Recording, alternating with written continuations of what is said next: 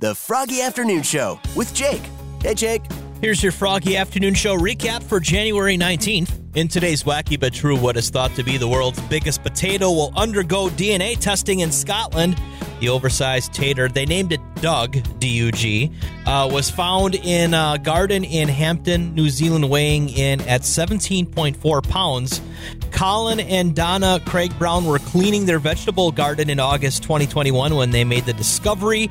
Colin's attention is now focused on getting into the record books with the biggest spud ever. Currently, the Guinness World Record holder for the largest potato is 11 pounds.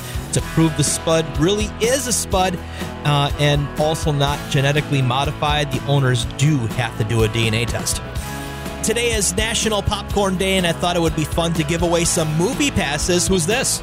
Jessica? Jessica, I've got 2 movie passes for you to go check out a movie at the Marcus Theaters. Awesome. Your number of the day was 4.51 billion. That's age in years of the moon.